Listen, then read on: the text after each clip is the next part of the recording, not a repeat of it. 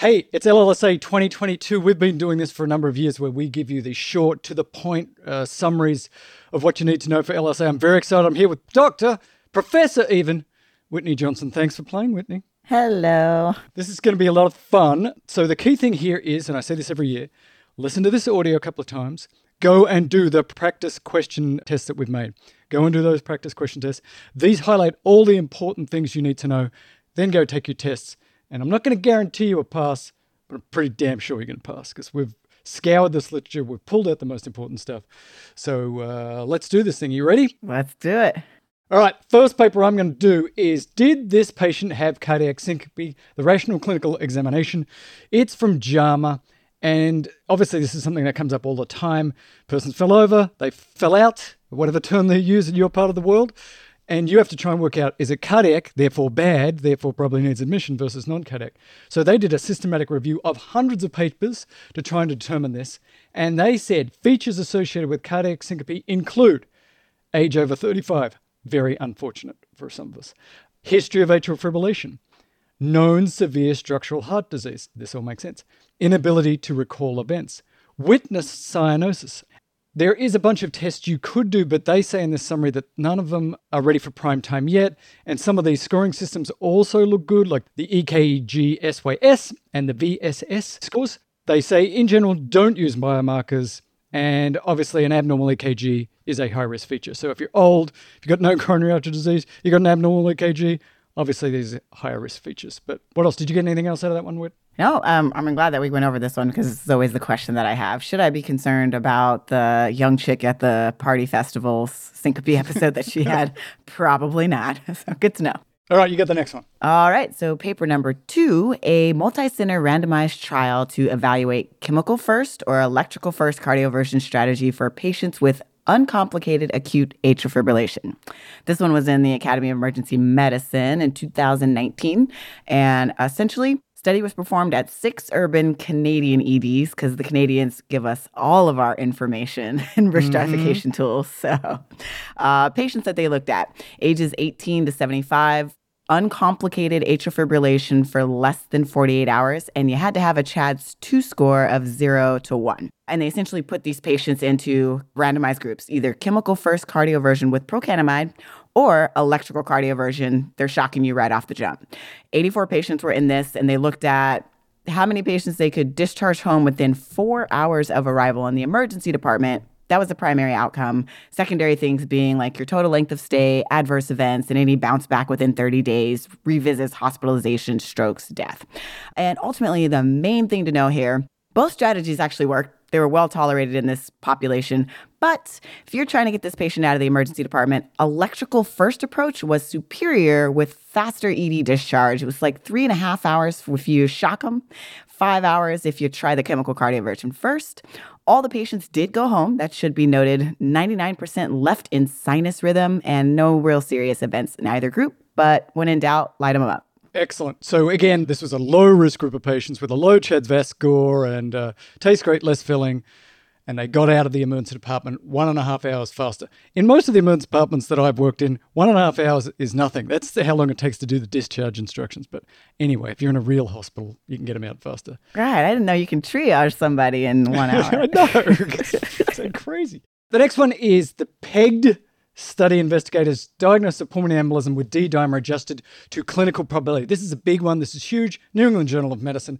So in the past, it used to be said, we can only use D-dimer for low-risk patients. And that was a problem because there's a lot of patients that are sort of medium risk that would love to use a D-dimer for. So this was a retrospective study, included over 2,000 patients. They followed them for 3 months. And they said, if you're low risk and have a D-dimer of less than 1,000, or moderate risk and a D-dimer less than 500, we can rule out PE. So what they did is they took all these patients, they did a modified Wells score, and they found that this actually worked. So if you're in a low pretest group and your D-dimer was less than 1,000, it ruled out PE the vast majority of the time. Now, if you're in a moderate risk group, they actually took that D-dimer down to 500. So you had to have a much smaller D-dimer. And if that was negative, and you're moderate risk, that also ruled it out. This is not a definitive study. This was retrospective. We would like to see this reproduced in other studies, but it does suggest that you can move down that D-dimer number to 500 in moderate risk patients and safely rule out PE. That is huge because that is a big group of patients. Okay, the next paper is randomized trial of 3 anticonvulsant medications for a status epilepticus. This was brought to you by our investigators at NET and PCARN in the New England Journal of Medicine from 2019. So, randomized blinded adaptive trial, 384 patients they looked at, and really what they were focusing on were the medications in cases where you've got a patient in status epilepticus that was not responsive to benzos. So they looked at levetiracetam, fosphenytoin, valproate, mixed up the groups for all 3 of these, and essentially we're looking at the absence of seizure at 60 minutes and improvement in your level of consciousness without any additional drugs after giving these second-line drugs. Main thing here, big, bold picture, is that each drug resulted in stopping the seizure and improving a level of consciousness at 60 minutes in about 45% of your cases. So they all kind of perform the same here. They had similar adverse event rates overall, but I guess one thing to note would be that there were more deaths in the group that got the levetiracetam and more hypotension in the groups that got phospheny. And so overall, I think really the big picture here is that don't lose sight of the benzos as your first line, no matter what, right? Initial dosing of benzos are key here. Max those out first. Benzos. And then pick your poison as far as your second line goes because they perform the same. And just to highlight that for some reminders, lorazepam, 10 milligrams IV. Max that out before you try to move on to the second one. You can also consider using diazepam, 10 milligrams IV or rectally, and midazolam, 10 milligrams IV or intramuscular. Yeah, that's a really important point. First of all, maximize your benzos. So lorazepam is the one that's used a lot here in the States. So that's 10 milligrams. And a lot of the time, the initial dose is 5 milligrams. So then repeat it before you start to these second line things. And they were all the same, and that was their conclusion. But like you, Whit, the one thing that really stuck out to me was that the levetiracetam, Keppra, had a higher death rate. It didn't reach statistical significance, but it's a bit concerning. We want to see that in a bigger study because we don't want to be killing our patients. Otherwise, looked like a really great drug. It had less hypotension, all this stuff, but that was a bit concerning. Their conclusion, they're the same. I'm a bit concerned about that levetiracetam. Yeah, it was kind of weird to me too. Similar adverse event rates, but more death here.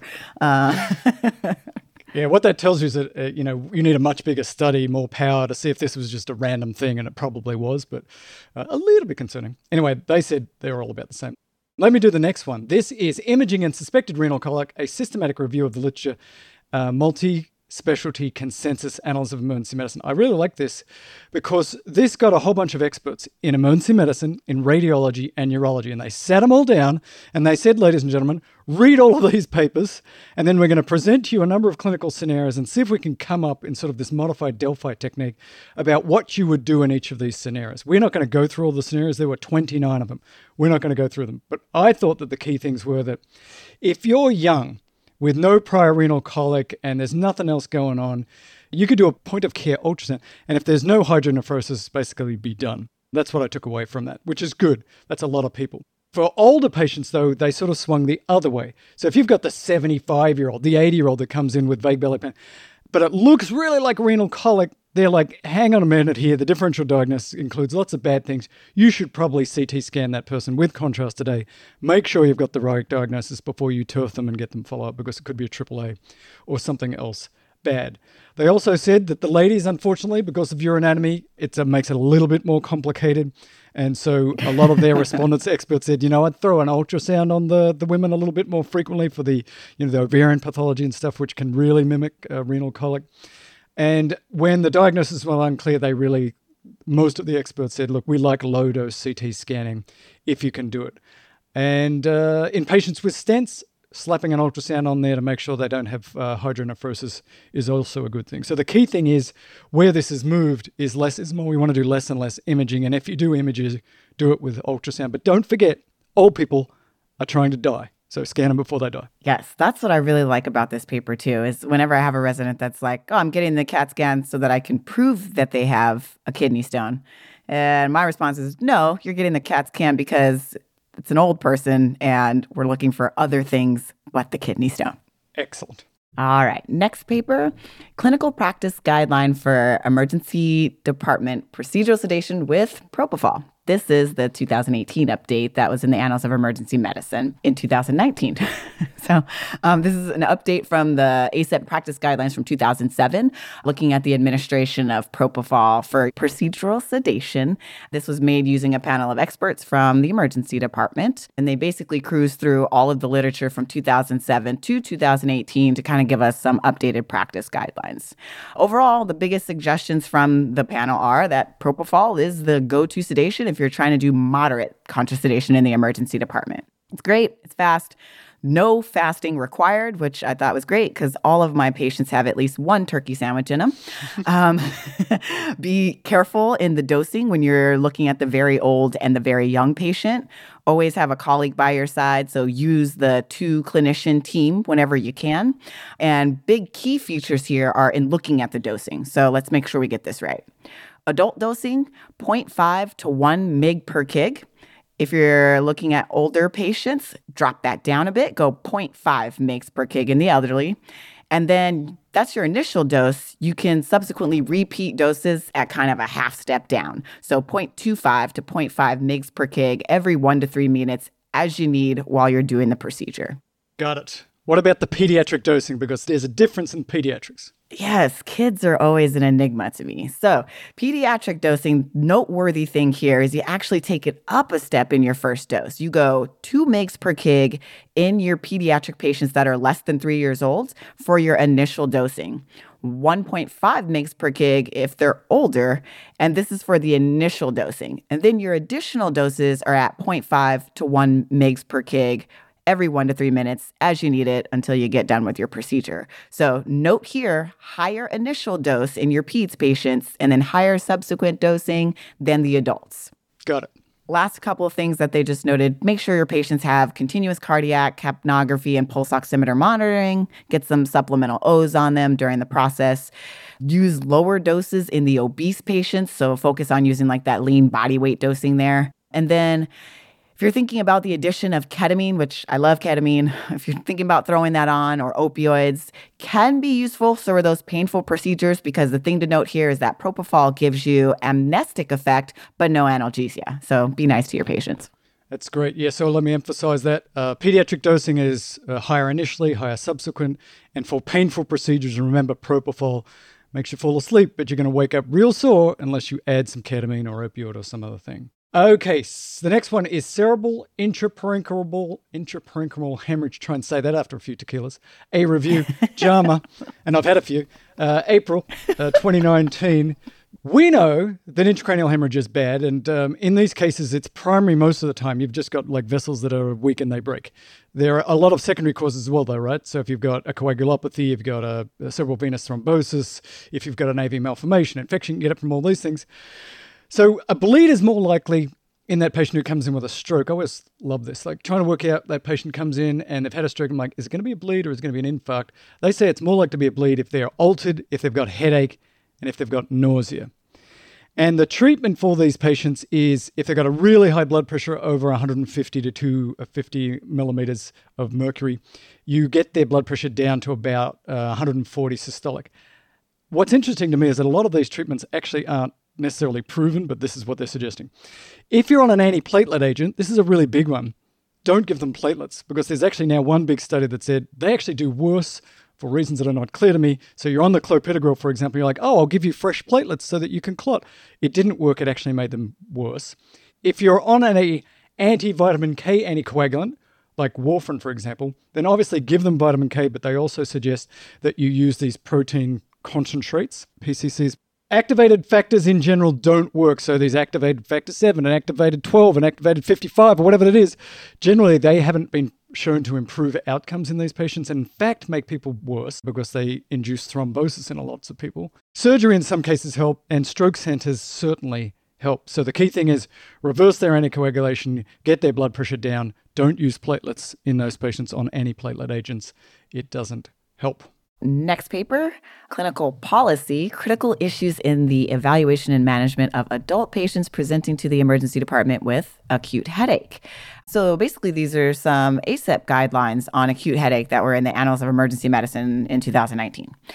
Big literature review, looked at some very specific stuff. 4 questions I wanted to highlight here. First one being, in adult ED patients presenting with an acute headache, are there specific risk stratification strategies that reliably identify the need for neuroimaging? So basically, how do you risk stratify to avoid CAT scan or to CAT scan? And the answer is yes. We've got the tools. We know about them. It's the Ottawa subarachnoid rule. Shameless plug here for the Corpendium calculators because we have that rule. So if you can't remember it, pull it up on Corpendium in your app and take a look. Question number 2. In adult ED patients treated for acute primary headache, are non-opioids preferred to opioid medications? No-brainer here. The answer is yes. We really like to focus on using things like naproxen or sumatriptan for the reduction of headache at 48 hours. So try, your headache cocktail, pick your poison there, but try to stay away from opioids, which I always tell my residents to do because opioids actually cause rebound headaches. So try to forego that. Question 3, in adult ED patients presenting with acute headache, does a normal non-con head CT performed within 6 hours of headache onset preclude the need for further diagnostic workup for subarachnoid? So basically, if a patient presents within 6 hours of onset, are you non-con head CT and done? Yes. This is a less than 1% miss rate here. So if you get them within that 6-hour range, you're good with just the non-con. Question number 4, just to piggyback off question number 3, in the adult ED patient who is still considered to be at risk for subarachnoid after you got the negative non-contrast head CT, is a CTA of the head as effective as LP to safely rule out subarachnoid hemorrhage? 1% miss rate of non-con head CT if you've got ongoing suspicion. LP or CTA is fine. There was no clear choice. They just kind of looked at it. They did highlight some things as far as the LP being more time-consuming, having a high rate of inconclusive results, higher potential for a traumatic tap that you can't really interpret, some of those things. But ultimately, when you look at them against each other, one did not outperform the other. So dealer's choice there. I don't know. Dr. Herbert, you got a thought on that? No, not really. They do, like I say, they note that LP takes a while to get set up and you can have a lot of traumatic taps. But there's also problems with CT angiogram. I think in the end, there's just not enough data yet to know what to do. I think the key thing, though, is they're really pushing that first 6 hours. You've got a good exam with a CT scan and it's negative. You're pretty low risk. You're not zero risk, but you're pretty low risk. But you don't want to be doing a whole bunch of CT scans because they don't talk so much about it. But there's a whole bunch of people who have these little aneurysms that don't need anything done, and that's a whole other issue. So don't scan everybody. Let's talk about breastfeeding. Managing the breastfeeding patient in the emergency department. I found this actually extraordinarily useful because it answered a whole bunch of questions I did not know the answer to from the Annals of Emergency Medicine in 2020. Here's sort of how I thought about this during my career, and it's completely wrong. If in doubt, pump and dump. If in doubt, the baby's going to die, mum's had some meds, and the baby's going to die, just throw the milk away. And they say that's kind of how everybody thinks, but it's too conservative. And this can really screw up the mother and the child and the breastfeeding, which can be a real issue for a lot of people. So the first thing they say is that there's a whole bunch of safe medications out there. Acetaminophen, non-steroidals are safe in breastfeeding. Unlike sort of in pregnancy where you're a bit more concerned about non-steroidals, in breastfeeding they're fine. When it comes to opioids, they think fentanyl and morphine are the preferred IV opioids. When it comes to PO opioids, hydrocodone is the one they like. They do not like oxycodone. They do not like tramadol. They do not like codeine. They prefer hydroxycodone. Fentanyl, midazolam, propofol, etomidate for sedation are all okay in the breastfeeding mum. So once mum wakes up from the procedure, as long as she's awake enough to hold the baby, if they've had one of these meds, then they can breastfeed. This is not an issue. Ketamine, they said, though, we don't have enough information, so we can't give you any recommendations there. Here's a big one. If given a breastfeeding mother a CT with contrast, can they breastfeed? The answer is yes. There might be a little bit of stuff that comes into the breast milk, but it's not a big deal. And that is also true of gadolinium. And I didn't know that. So if you've done MRI with gadolinium, again, no restriction on breastfeeding. Now, the nuclear studies are a little bit of a different story. The nuclear studies, yes, some of that radioactive stuff can get into the breast milk, but they don't actually say you need to throw that milk away. You can actually just wait. So I would just look this up because it's going to get complicated, or ask the radiologist. But generally, if you just sort of sit it there, then the radiation magically disappears over hours. But look that up. And most infections do not require the pausing of breastfeeding. The one big one, though, is Ebola. If you've got Ebola, no breastfeeding. And a final paper, 2019 American Heart Association's focused update on Pediatric Advanced Life Support. This is an update to the AHA guidelines for cardiopulmonary resuscitation and emergency cardiovascular care in the Pediatrics Journal. So this was a huge review looking at all the literature for pediatric resuscitation. And from that, they kind of compiled some new recommendations. 3 of them, of which I'm going to highlight, are pretty straightforward in saying, en route to the emergency department, your medics are okay just doing BVM ventilation. That's acceptable to continue rather than attempting to do an intubation or secure a more advanced airway. Anatomy gets funky. They don't always intubate kids all the time. So just safest thing is to ventilate that kid with a BVM. As long as that's working, just drive, get them to the hospital. Recommendation number 2 is on ECMO. And this basically states that it should be considered for patients who have an arrest in the hospital and have a cardiac diagnosis. So get the ECMO team involved pretty early on that if you have those capabilities, or start looking for transfer early. And the third recommendation was about targeted temperature management, which we're focusing on this in the pediatric population, the neonates up until 18 years old.